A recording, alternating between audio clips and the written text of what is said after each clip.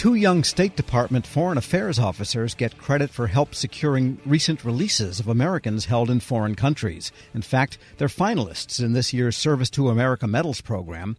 Fletcher Schoen developed the negotiation strategy for basketball player Brittany Griner, among others, held in Russia.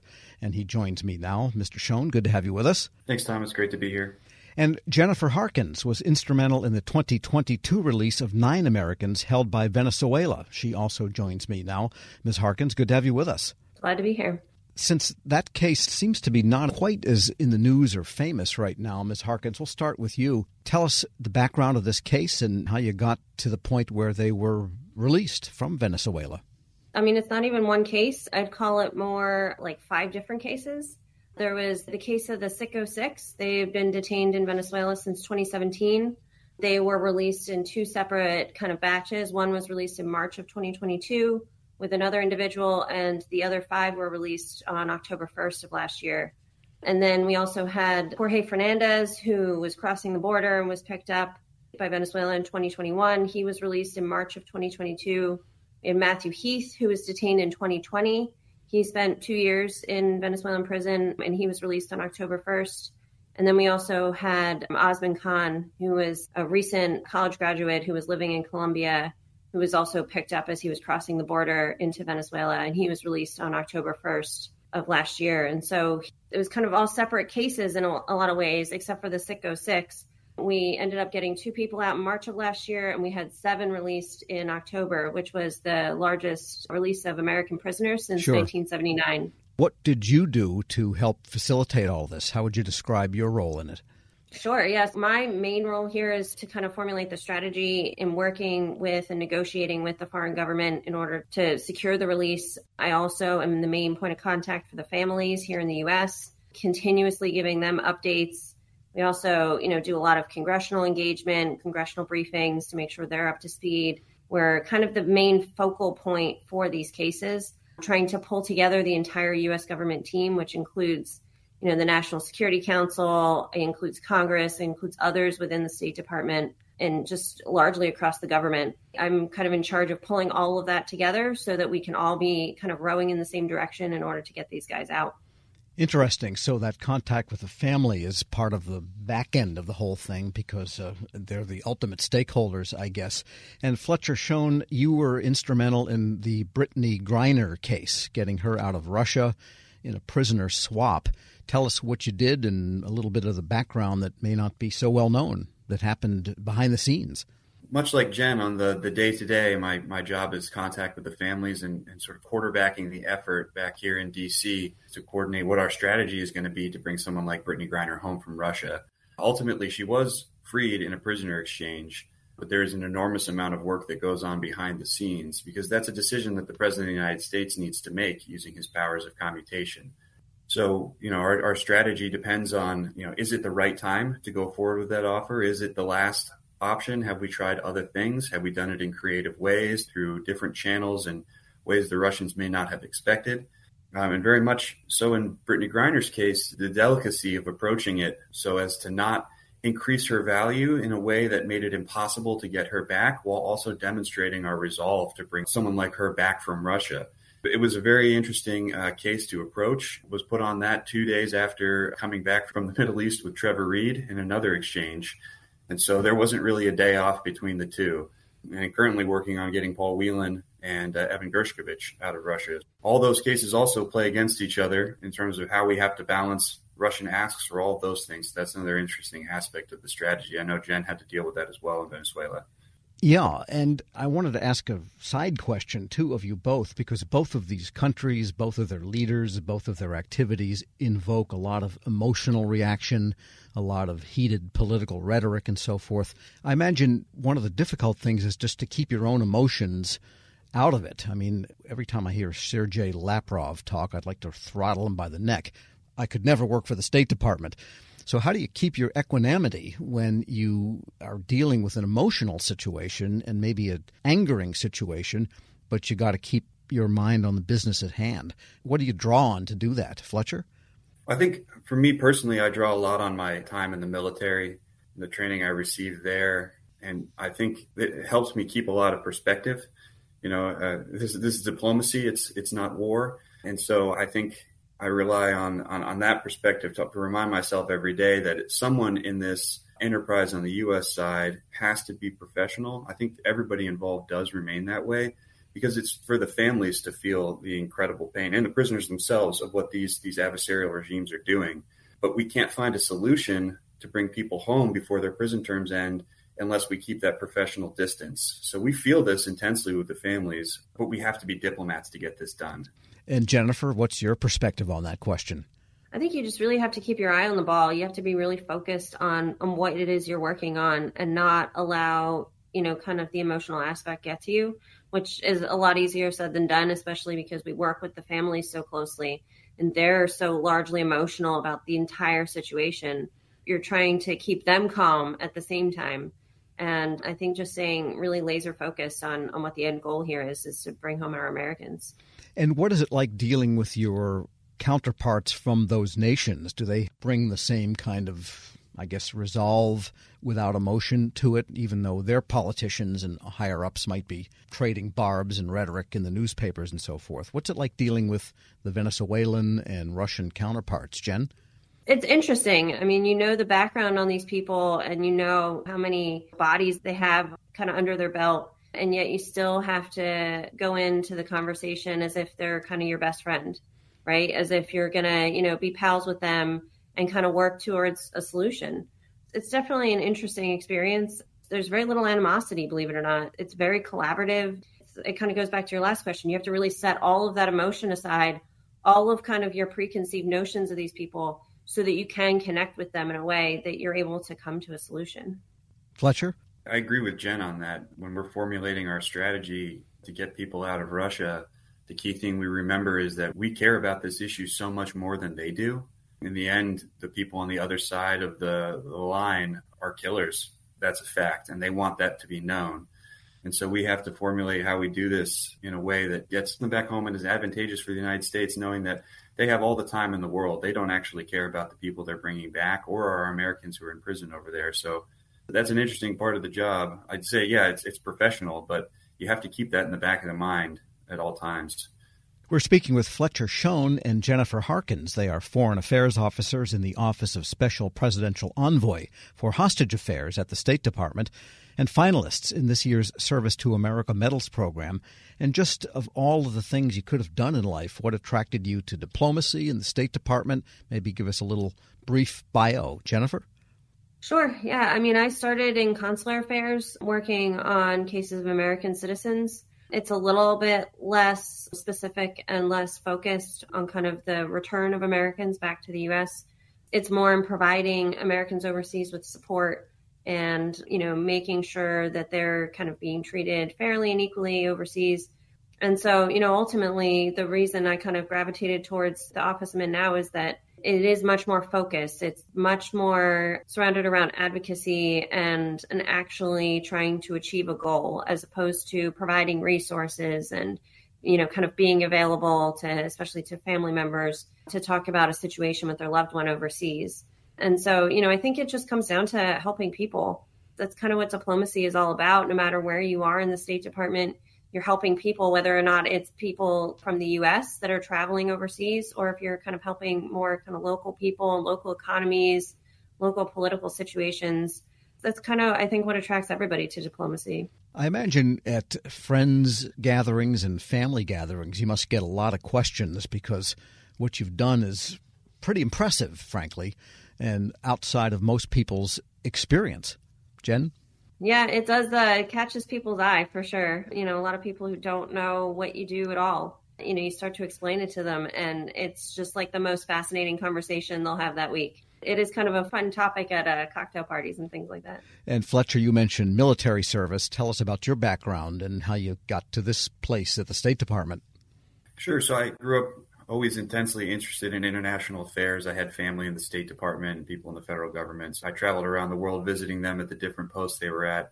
I always wanted to do something like that. But I found myself in the military after college.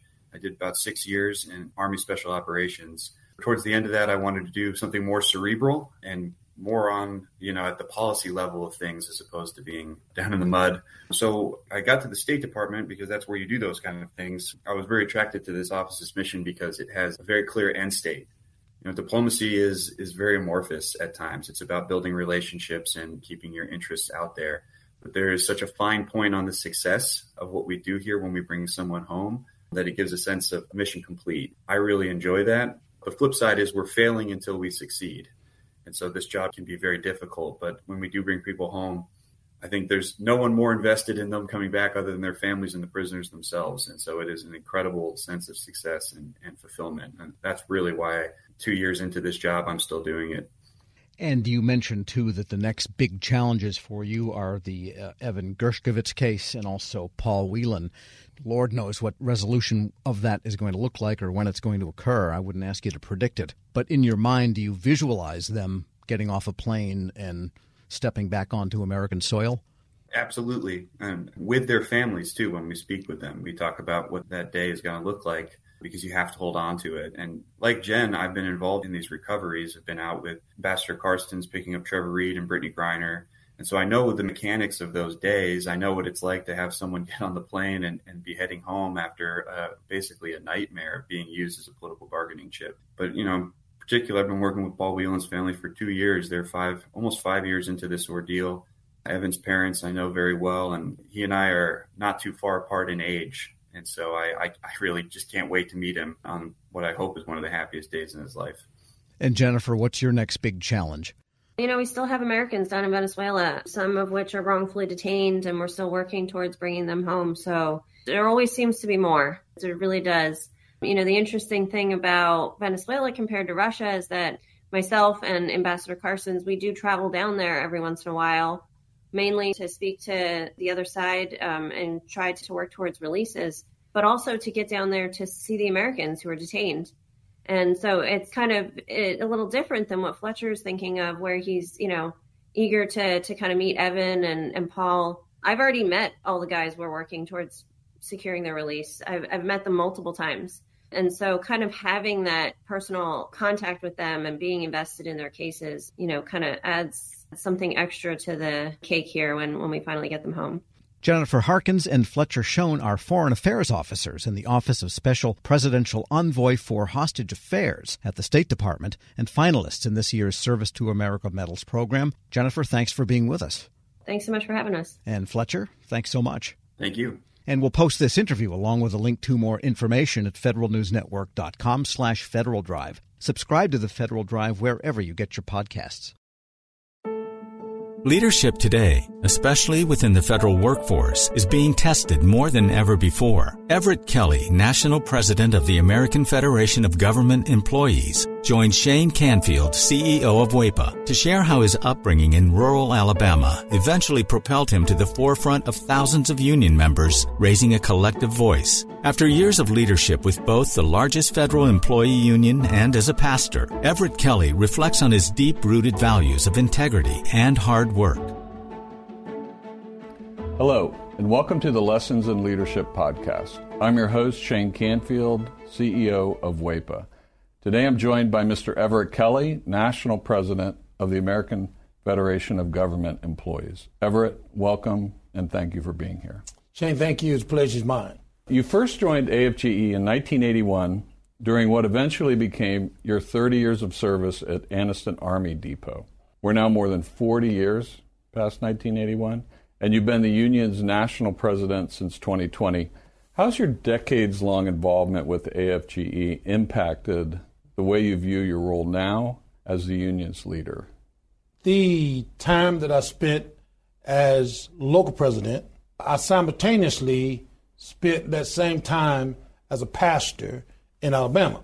I like to say that this was my training ground because as I was entering into the role of unionism, I was also entering into ministry. And so I see my role, even as the union leader, as ministry. It's never an understatement because this is what I believe. I believe that if you love people and show people that you love them, people will follow you.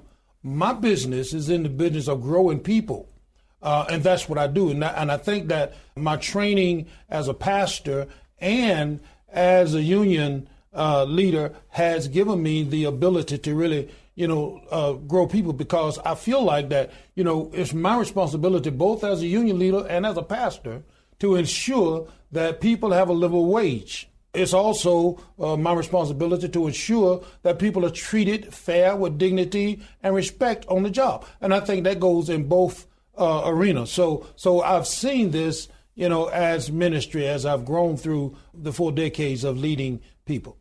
Putting those two together is amazing. AFGE handles a massive array of issues and topics of importance to feds across many departments and agencies. What is it like being at the forefront of all those moving parts, and how do you manage it all? Well, first of all, let me give kudos to my staff, okay?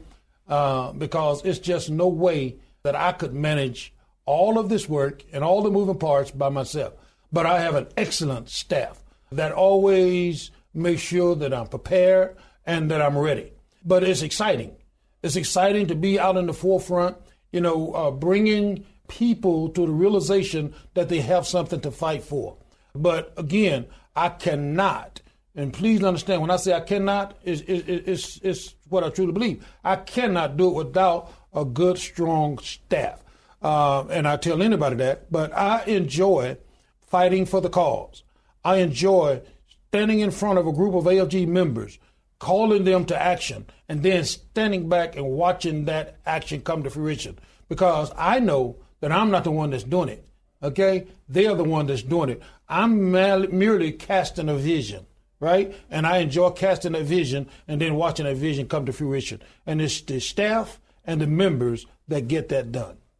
As CEO at WEPA, I completely and totally understand that. We rely on them. It's not Absolutely. Just nice to have. We rely on Absolutely. Them. As AFGE president, you often speak at union rallies and other events widely attended by federal employees. What's it like to experience that direct connection to employees? And how does that influence your leadership style? That gets me excited, okay? To be standing in front of a group of AFGE leaders get me excited. To hear the words, "Who are we?" and the chants that come back that says AFGE gets me excited. It gets my motor running, if you will. And it's exciting to look at them and see the motivation in their faces when they're fighting for a cause. And all of us come together and fight in solidarity, fight as one, raise one voice. You can't explain the feeling. You just know that it's right. I just know that it's right when I'm standing there and I feel this, and I never fail to say thank you again, because I'm the one that merely cast the vision. They are the ones that get the work done. And so when I see them out there ready to go and that call to action goes out, and then I see them really begin to march on that initiative, it's an energy that I cannot explain. I can explain it. I'm feeling it right now. Describe how your personal background and upbringing folds into how you function as a leader. Understanding that I was born in the Deep South. I was born in a little small town in Goodwater, Alabama, population 1,292 today.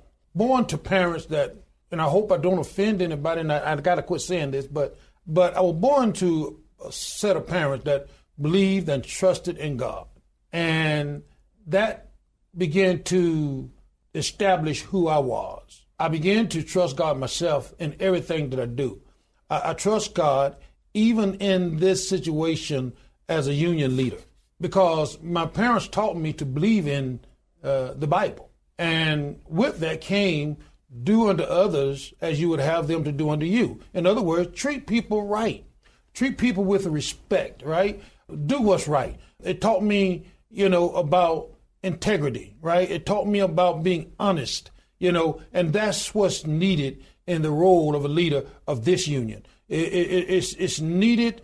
And I try to portray that. I try to portray a person of honesty and a person of integrity. And so being in the Deep South, you just learn those things. And that's what has helped me throughout my path as a union leader.